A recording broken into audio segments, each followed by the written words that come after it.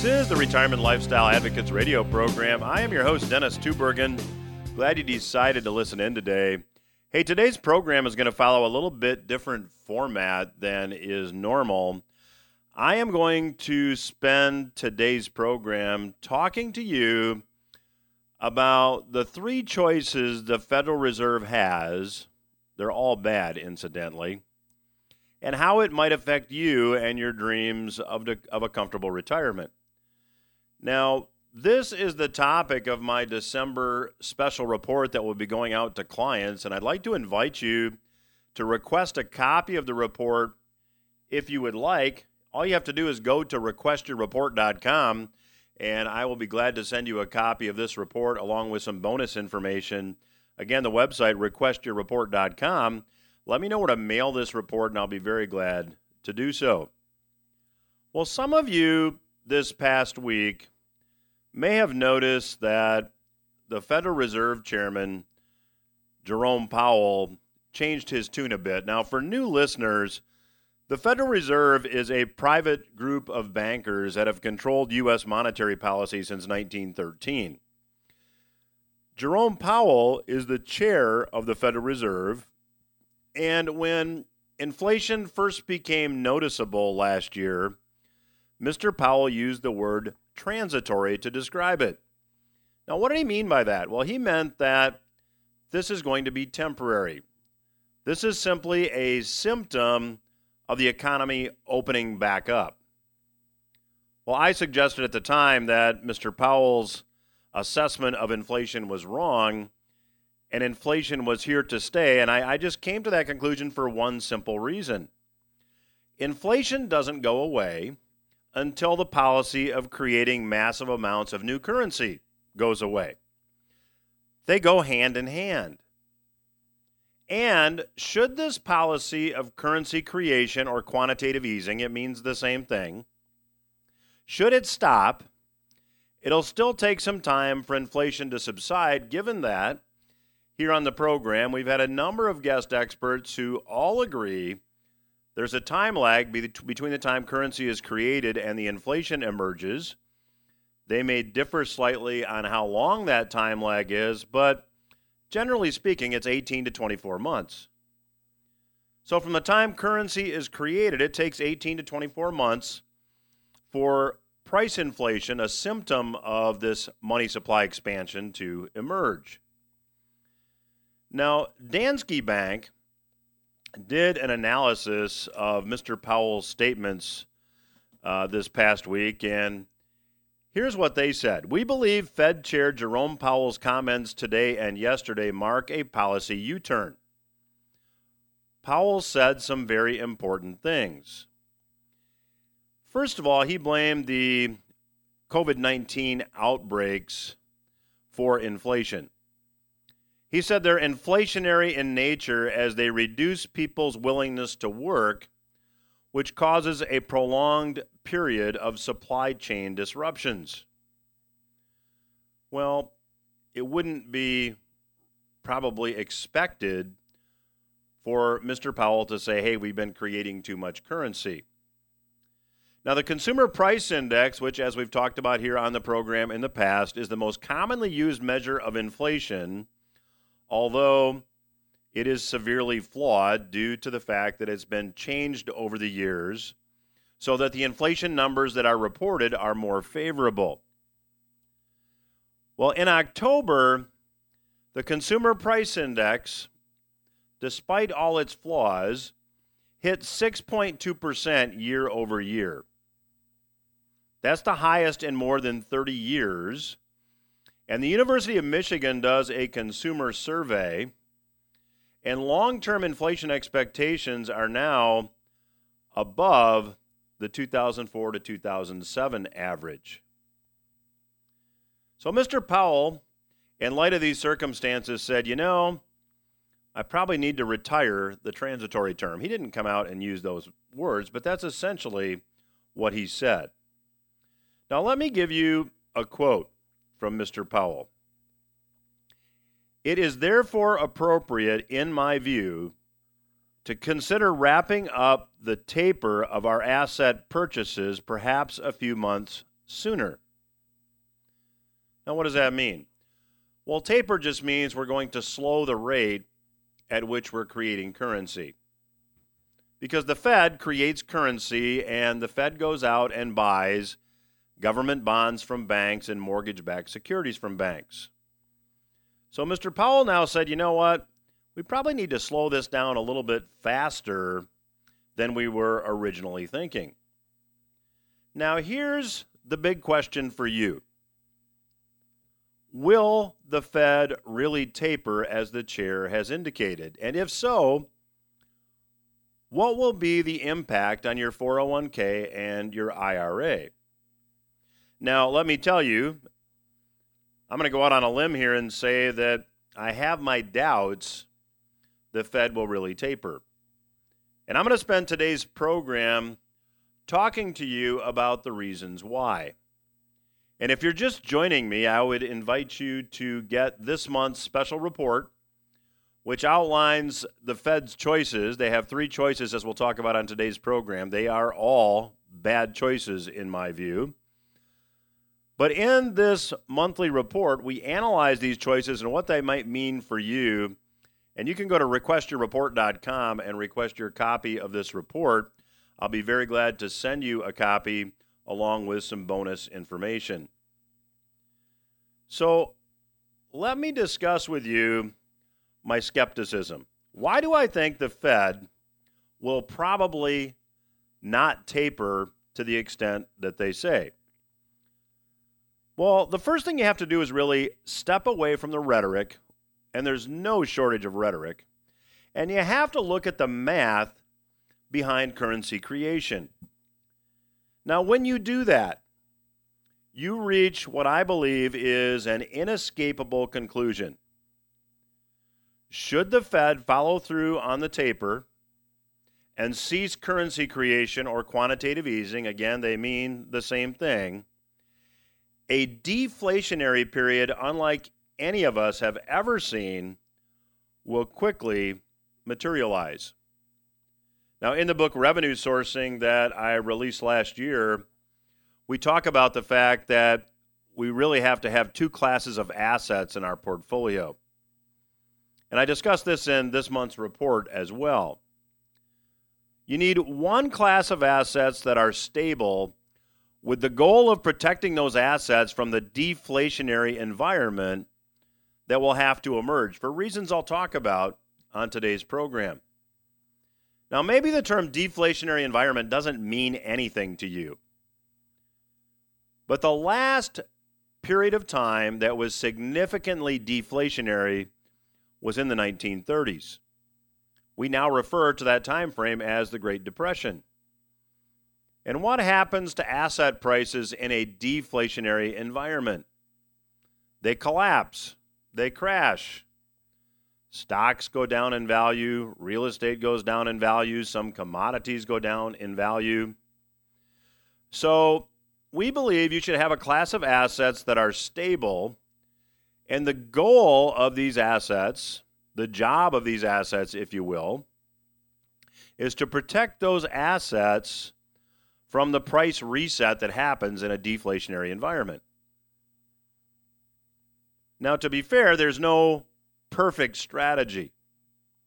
You have to just do the best you can. And again, if you get this month's report by going to requestyourreport.com, you'll get some ideas. Now, you need to have a second class of assets also to protect your purchasing power from inflation. So let me frame this conversation properly. To do that, I want to define inflation and I want to define deflation, and the definitions of these terms are really very simple, but they're often not understood. Inflation is simply an expansion of the money supply. Rising prices are a symptom of inflation. But inflation is the expansion of the money supply. Deflation is a contraction of the money supply. And collapsing prices are a symptom of deflation. So again, inflation is an expansion of the money supply. Deflation is a contraction of the money supply. Now, you might be wondering how can the money supply contract?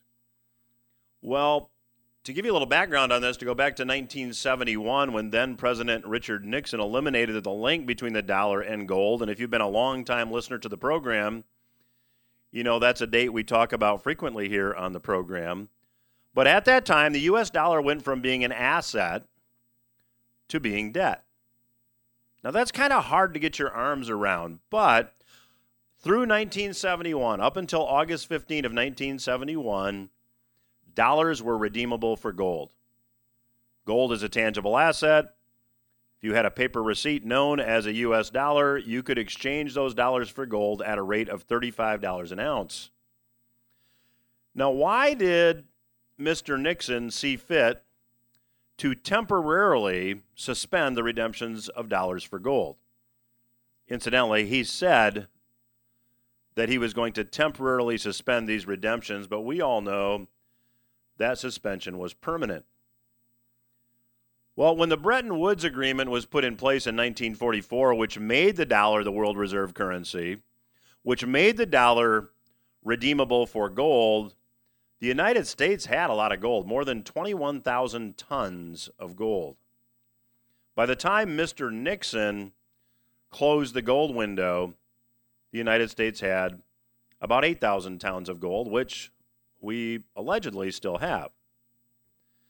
So what happened? Well, during the 60s, with all the government expenditures going on, the United States and the Federal Reserve created more dollars than there was really gold to back. And foreign investors were no dummies. They said, take my dollars and give me my gold. And the United States really risked running out of gold. So since August 15 of 1971, dollars have been loaned into existence. And this is done through the fractionalized banking system. If you go put money in the bank, your banker reserves a percentage, currently 10%, but can loan out the other 90%. So money is loaned into existence, and the more borrowing that takes place, the more money that is created. Well, you may recall that in 1980, and maybe you don't recall, maybe you've just read about it if you're a young listener, but at that point, the Federal Reserve raised interest rates to nearly 20% to combat inflation. Since that time, from 1980 all the way until the time of the financial crisis in 2008, interest rates have been declining. And by 2010, interest rates were zero, but money wasn't being loaned into existence. So what happened? The Fed began the temporary emergency measure of quantitative easing or currency creation. And I said at the time, and I wrote about it in my book, Economic Consequences, in 2011, that this is a slippery slope. This is a slope that history tells us once we're on it, we're not going to get off this slope. It's going to accelerate, and unfortunately, that is exactly what's happened. And that has left the Fed with three choices. That's our topic of today's program. All of these choices, as we'll discuss, are bad. And if you'd like to learn more about these choices and how you could be affected, just go to requestyourreport.com. Request your free report. I'll be very happy to send you a copy along with some bonus information. That is requestyourreport.com. I'll be back after these words.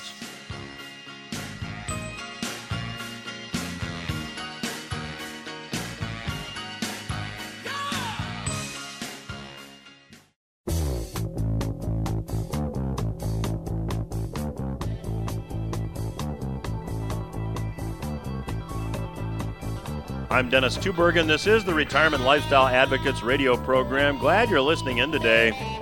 Hey, a little different format today. I'm talking about the three choices the Federal Reserve has, why they're all bad, and how you might be affected. If you're just joining me, I'm offering a free report during the month of December that talks about these three choices and how you might be affected. All you need to do to get your copy of the report is visit the website, requestyourreport.com. The website, again, requestyourreport.com, and I'll be very glad to send you a complimentary copy as well as some bonus information. Well, in the first segment, I suggested that Mr. Jerome Powell, the chair of the Fed, decided to retire the term transitory when describing inflation because inflation now is likely here for a while. And I talked about the fact that starting in 1971, the U.S. dollar really became debt. And if the Fed wanted to create more money, they would simply reduce interest rates. That would mean people would be incentivized to borrow, if you will. They'd go out and borrow, and as they borrowed and as money moved from bank to bank, more money was created. When interest rates were reduced to zero after the financial crisis, borrowing did not pick up to any big extent, so the Fed began this program of quantitative easing or currency creation. Now, when this currency creation starts, it seems that prosperity is everywhere, but currency creation has a limit. I've often quoted economist Herbert Stein, I should say the late economist Herbert Stein, who said very profoundly, if something cannot go on forever, it will stop. And certainly that describes currency creation. Now, if we go back in history and take a look at the last major deflationary period, it was the 1930s. It was known as the Great Depression, as I talked about in the first segment. Now, deflation occurs when debt levels are so high that they cannot be sustained. When debt goes unpaid because money today is debt, then you see the money supply contract. So everybody knows what happened in the 1930s. The stock market crashed, real estate prices crashed, stock prices fell 90%, unemployment soared. But what's not often discussed about the 1930s is the period of time that preceded it. That's known now historically as the Roaring Twenties, but the environment of prosperity that seemed to exist in the 1920s was artificial and illusionary, and you don't really hear that from too many people. But if you look at what actually happened, the Federal Reserve was established in 1913. When that happened, when the Fed was actually implemented, the U.S. dollar was backed by gold 100%. At that time, a $20 gold piece circulated. A $20 gold piece had an ounce of gold in it, and it had $20 in purchasing power. The Fed began to issue Federal Reserve notes that were redeemable for gold. If you look at a Federal Reserve note from 1913, it says that it's redeemable in $20 of gold to the bearer on demand. It's redeemable for gold. But the Fed reduced the backing of the dollar by gold from 100% to 40%. And when that happened, a little math tells us the currency supply increased by 250%. That led to easy credit and massive levels of debt in a period of time that we now know as the Roaring Twenties. Now, despite modern-day Keynesian economists' insistence to the contrary, despite what the modern monetary theorists will tell you, debt simply cannot accumulate indefinitely. At a certain point, debt levels reach the point that they simply can't be serviced. Now, back in 2011, in the book Economic Consequences, I made this point by giving an example. Let's say you and your neighbor are both in the market for a new car. You go to the dealership and pay cash for your car, but your neighbor finances her car. You, by paying cash for your car, are spending past production. To have the cash to purchase the car, what'd you have to do? Well, you had to go to work, you had to produce, and then you had to save some of that production so you could deploy it later, and you saved it in the form of currency. So when you went to the dealership and paid cash for your car, you were spending prior production. Now your neighbor by financing her car now has to go to work and produce. She has to make payments on the car. When purchasing her car, your neighbor is spending future production. She's spending currency she doesn't have yet. She's got to go earn it. Now, the indisputable economic fact is this, and if you think about it, this is common sense, which seems to be sorely lacking today. Future production is limited or finite.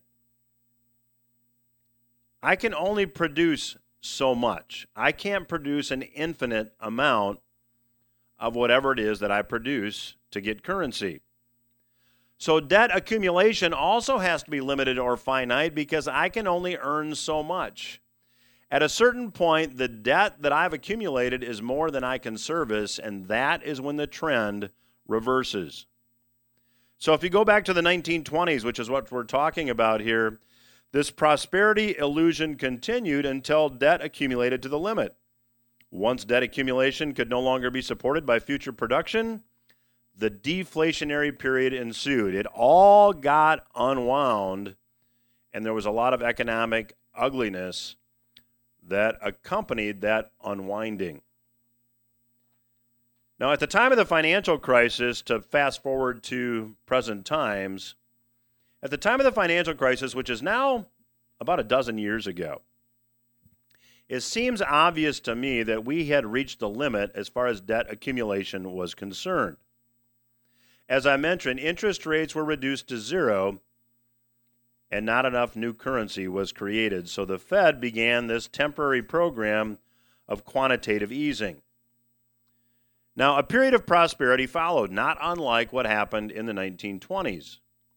But now we are beginning to see inflation emerge, and it's threatening to pop this prosperity illusion bubble, and now Mr. Powell has decided to change the narrative. Now, I want to discuss with you today the economic math, and it's sobering, and I would encourage you to stay tuned for the entire program today. But if you go to the website usdebtclock.org, you'll see what the current national debt is, you'll see what current federal spending is, and you'll see what the current deficit is. Now, the actual U.S. federal operating deficit right now is about $3 trillion.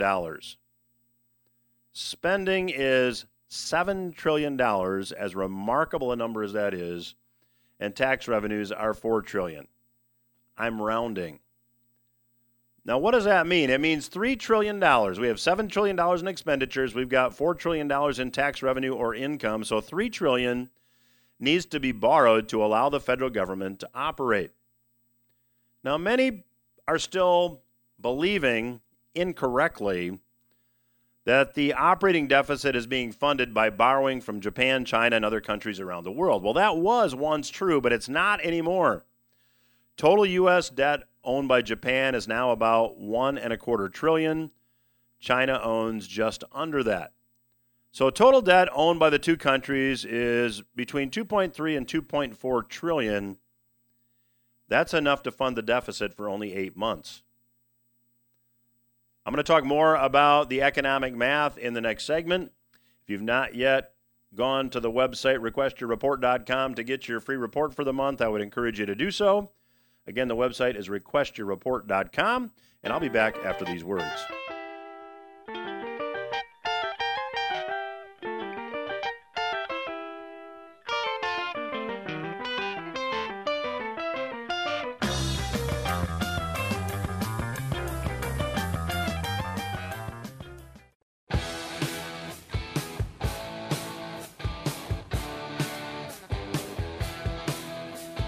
I'm Dennis Tubbergen. You are listening to the Retirement Lifestyle Advocates radio program. We are talking today about the Fed's three choices as it relates to monetary policy and how it affects you. And I have done a detailed analysis of this, and I'm offering that analysis in a report this month. If you'd like to get a free copy of the report along with some bonus information, visit requestyourreport.com, and I will be glad to send you out a copy. So in the last segment, I noted that the United States presently has an operating deficit of about $3 trillion. Spending is a remarkable, if that's the word to use, $7 trillion annually, and tax revenues are $4 trillion a year. That means that $3 trillion needs to be borrowed each year to allow the federal government to operate. Now, many still believe that the operating deficit is being funded by borrowing from Japan, China, and other countries around the world. That was once true, but it is no longer. In fact, total debt owned by Japan and China is between 2.3 and 2.4 trillion. It's amazing that the amount of debt owned by China and Japan will only fund the United States operating deficit for about 8 months. Given the state of U.S. finances presently, it probably comes as no surprise that China, Japan, and other countries who have traditionally been purchasers of U.S. treasuries are no longer lined up to buy them. Asia Times commented on an article that was published in the past week. And I quote, "A specter is haunting the markets. The specter of a U.S. $4 trillion Treasury funding requirement for 2021. The Fed is now the last buyer standing in the world's biggest fixed income market, buying virtually all of the massive issuance of federal debt, as we noted previously. The deficit hasn't been this big since World War II, but there's a difference. The American public financed the deficit of the 1940s with Liberty bonds. Now the Federal Reserve is financing on its own balance sheet. Foreigners who took up a great deal of Treasury debt during and after the global financial crisis of 2008 and 2009 have stopped buying Treasuries. China, one of the largest holders of U.S. government bonds, isn't motivated to bail out America at the moment. Japan is out of the market. Private investors don't want to own U.S. bonds because it's dicey to hedge the currency risk. The problem erupted last March, as Asia Times reported at the time, and foreigners have shunned the Treasury market since. The falling dollar hasn't helped matters. With the Fed acting out not only as the buyer of last resort, but the only big buyer, liquidity is vanishing in the Treasury market, and that's dangerous." And that's the end of the quote from the article. Now, the very important point here is that the Fed is now the only large significant buyer of U.S. government debt. Now, how does the Fed get the money to buy U.S. Treasuries? Well, as you all know, the Fed simply creates the currency to buy the debt. Now, the banks mentioned in the article are the intermediaries. So the way it works is banks buy U.S. government debt and the Fed buys the debt from the banks. But here's the big question. If the Fed tapers, if the Fed slows the rate of currency creation or stops creating currency and they taper, where will the funding for the operating deficit come from? That's the $3 trillion question, isn't it? See, there are no buyers for U.S. government debt. Now, if there are no lenders other than the Fed, and the Fed tapers to get inflation under control or to attempt to get inflation under control, then the only alternative, the only option left, is to cut spending and finally deal with the debt, which will hurl the country into the deflationary environment that I have been talking about on today's program. Now, this brings me to the three choices to deal with the operating deficit. As I mentioned, the Fed has three choices and they're all bad, but here are the choices. One, they can raise taxes. Two, the Washington politicians could cut spending. Or three, they can just keep on creating new currency. Well, let's take a look at the raising taxes option. Now, if you were to raise taxes to close the budget deficit, which would then allow the Federal Reserve to proceed with a taper as I see it, here are the numbers. We've got an operating deficit of $3 trillion. We have 126 million taxpayers. $3 trillion divided by 126 million means that the deficit per taxpayer is $23,810 per year. Now, the current average federal tax liability per tax return is about $9,118. The current federal operating deficit is $3 trillion. Dividing the operating deficit by the number of tax returns, one arrives at the conclusion that each taxpayer would have to ante up an additional $23,810 annually to close the budget gap and balance the budget. Think about that. You need to ante up, in addition to the taxes you're paying now, in addition to the Social Security taxes, in addition to the Medicare taxes, in addition to the state income taxes, if your state has an income tax, and in addition to the federal income tax you're already paying, another $23,810. Now, if we just take this average tax liability per tax return of $9,118, a tax liability of $9,118 if you're married and you file a joint tax return would require taxable income of $79,300. Now, assuming a standard deduction taken on this tax return, again, married filing jointly, that would mean an adjusted gross income of about $104,000. So out of this $104,000, the taxpayer is paying Social Security and Medicare tax of about $8,000, federal income tax of the $9,118, and in my home state of Michigan, there would be an additional $3,370 in state income tax. So we've got total tax of about $20,500. To balance the budget, this taxpayer would need to increase total tax payments from about $20,500 to about $44,500. But here's the sad truth. Even tax increases of this magnitude, which you could only describe as draconian, won't solve the fiscal problems. There's still debt to pay down and other government programs that are severely underfunded. We're just talking about the deficit. What we're not talking about is the fiscal gap. The fiscal gap includes the underfunding of Social Security, the underfunding of Medicare. Professor Lawrence Kotlikoff, a past guest on this radio program, has stated that the fiscal gap of the United States is more than $200 trillion. If we take the $200 trillion fiscal gap and divide by the 126 million tax returns filed each year, we conclude that each taxpayer has an additional liability of about $1.6 million to pay down the debt and bring these programs to full funding. So think about it. To balance the budget, this hypothetical taxpayer earning $104,000 a year and paying tax of $44,285 now needs to pay down their share of the fiscal gap. If we were to amortize that liability of $1.587 million over 30 years at 3%, the resulting annual payment would be about $80,000. If you add the $80,000 to the $44,000, you can see that it takes all this taxpayer's income and then some to solve the problem. Now, that was a lot of math.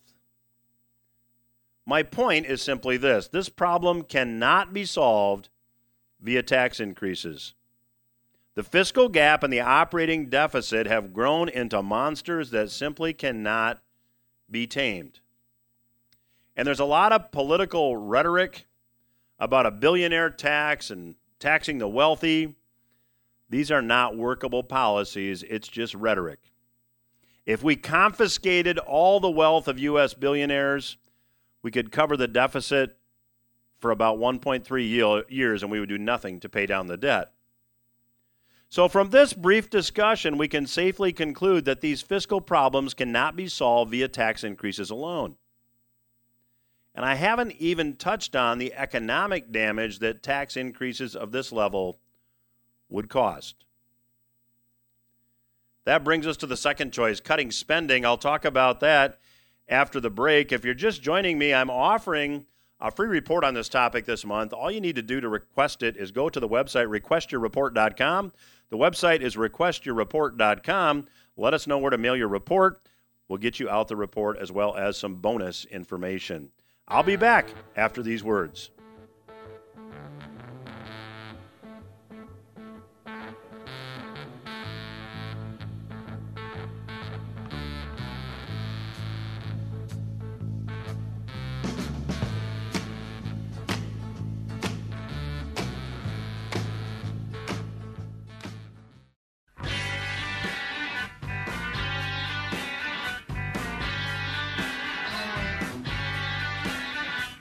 Dennis Tubbergen here. You are listening to the Retirement Lifestyle Advocates radio program. Glad you decided to listen in today.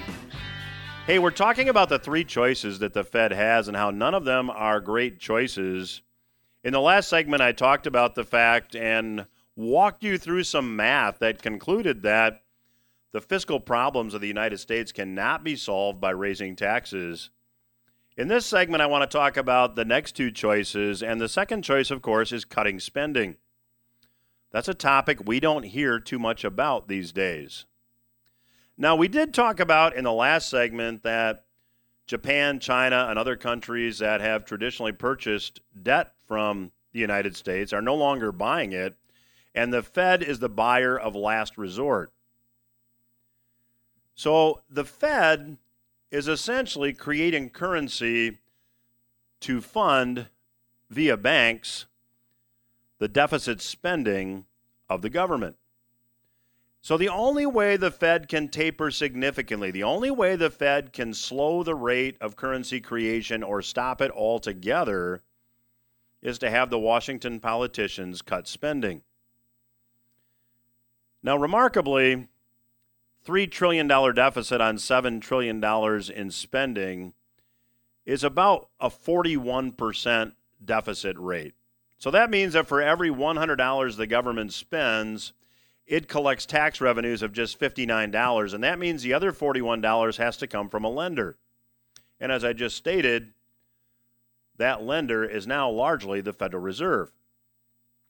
Now think for a minute about the impact of a decrease in government spending of 41%. For discussion's sake, let's just assume this cut was across the board. That's a 41% cut in government health care spending, Social Security, military, education. Let's just look at Medicare spending alone. Medicare had $696 billion in spending in fiscal year 2021. So a 41% cut would be a cut of about $285 billion. Now, we could continue this discussion in every category of spending, but you get the idea. Over the years, collectively, and over many years, the Washington politicians have overspent and overpromised. This will make the coming deflationary period, in my view, painful. Now, I would be remiss if I didn't briefly discuss private sector debt, too. Fed policy, as well as similar easy money policies pursued by other world central bankers, have allowed private sector debt levels to increase to nosebleed levels, just like government debt. Private sector debt worldwide now, according to the Institute for International Finance, is a mind-boggling $300 trillion.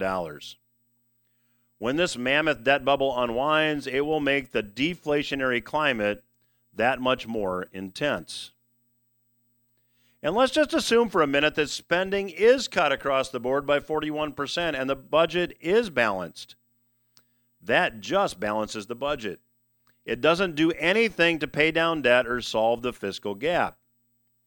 If we take the $200 trillion fiscal gap that we have been talking about, if we just assume we're going to pay this off and fund everything that needs to be funded over a 30-year time frame at 3% interest, one concludes that annual payments of $10 trillion are required. There's $4 trillion in tax revenues presently. There's a $3 trillion operating deficit. Where does one find another $10 trillion each year to pay down the debt and solve the fiscal gap problem? The short answer to this question is that promises made will not be promises kept. The math just doesn't lie. Now, if raising taxes can't solve these problems, and if spending cuts would quickly cause a deflationary depression, the Fed is down to the last option. Continue currency creation, which is what I believe they will do. I think the math dictates that they're going to have to do that. This will likely lead to something called a crack-up boom.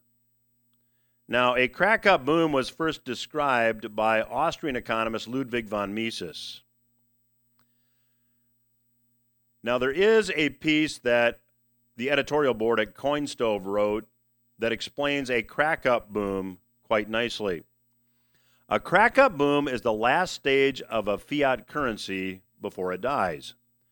During this stage, a government is not able to balance the budget and there is severe debasement or currency printing. As a result, there is hyperinflation of the currency and drastically higher prices for everyday goods. From the outside, things look fine, almost great, if you had to look exclusively at charts. However, being on the ground gives an entirely different picture on what is truly going on. It looks good because everyone is buying and selling. It gives the illusion of prosperity and a booming economy, but this couldn't be further from the truth. The economic activity is not for production, which would imply a healthy economy. The population would be buying and selling basic goods like food to survive. This is really an uneconomic activity. A crack-up boom just doesn't happen overnight. It can take years or even decades to get to the point where there is suspicion of its beginnings. It only happens to fiat currencies when they're not anchored to anything like, for example, a gold standard. There is no record of a fiat currency ever surviving. Additionally, governments and central banks work together and set out executing some ill-conceived financial decisions that ultimately lead to a currency's demise. A crack-up boom is not necessarily linear. There could be short time frames when there is some relief from the high inflation. The first part of the boom starts to happen slowly until the last stage when inflation goes parabolic. For example, Weimar Germany's hyperinflation spanned 10 years from 1913 to 1923, and the worst of it was in the last 2 years. Usually there are signs of the beginning stages of a crack-up boom. There's usually a mania where rationality gets thrown overboard and assets are bought for insane prices. Now that does a really good job of explaining a crack-up boom, and we're starting to see signs of this in my view. For example, according to Hagerty, a classic car insurer, the average price for a 1960s muscle car manufactured in the United States has nearly doubled since 2014. A lot of millennials, when they were in school, collected Pokemon cards in the late 90s and early 2000s. A sealed box of Pokemon cards from the early 2000s retailed for $100. That same box today, between $20,000 and $50,000. Absolutely crazy. And since the Federal Reserve began the process of quantitative easing or currency creation, the Dow has nearly tripled in value, moving from about 12,000 to about 34,000. So the crack-up boom is now looking more and more likely. So to summarize, the math doesn't lie. This problem cannot be solved by raising taxes. It won't be solved through cutting spending. And taper talk may be just that. It may just be talk. I would invite you to learn how to protect yourself. To that end, I would like to invite you to get the report from which I took a lot of the information for today's program. You can go to the website, requestyourreport.com, and I'd be glad to send you a complimentary copy of the report along with some bonus information. Also, if you're not participating in my weekly Headline Roundup webinar, that happens every Monday at noon. You can go to retirementlifestyleadvocates.com to see the replays. If you look at the replay from November 29, I talk about this in depth as well. So again, the report is available from the website, requestyourreport.com. And also I'd invite you, as I said, to visit the retirementlifestyleadvocates.com website to check out all of our free resources there. That's my program for this week. Hope you got something you can use, and I'll be back again next week.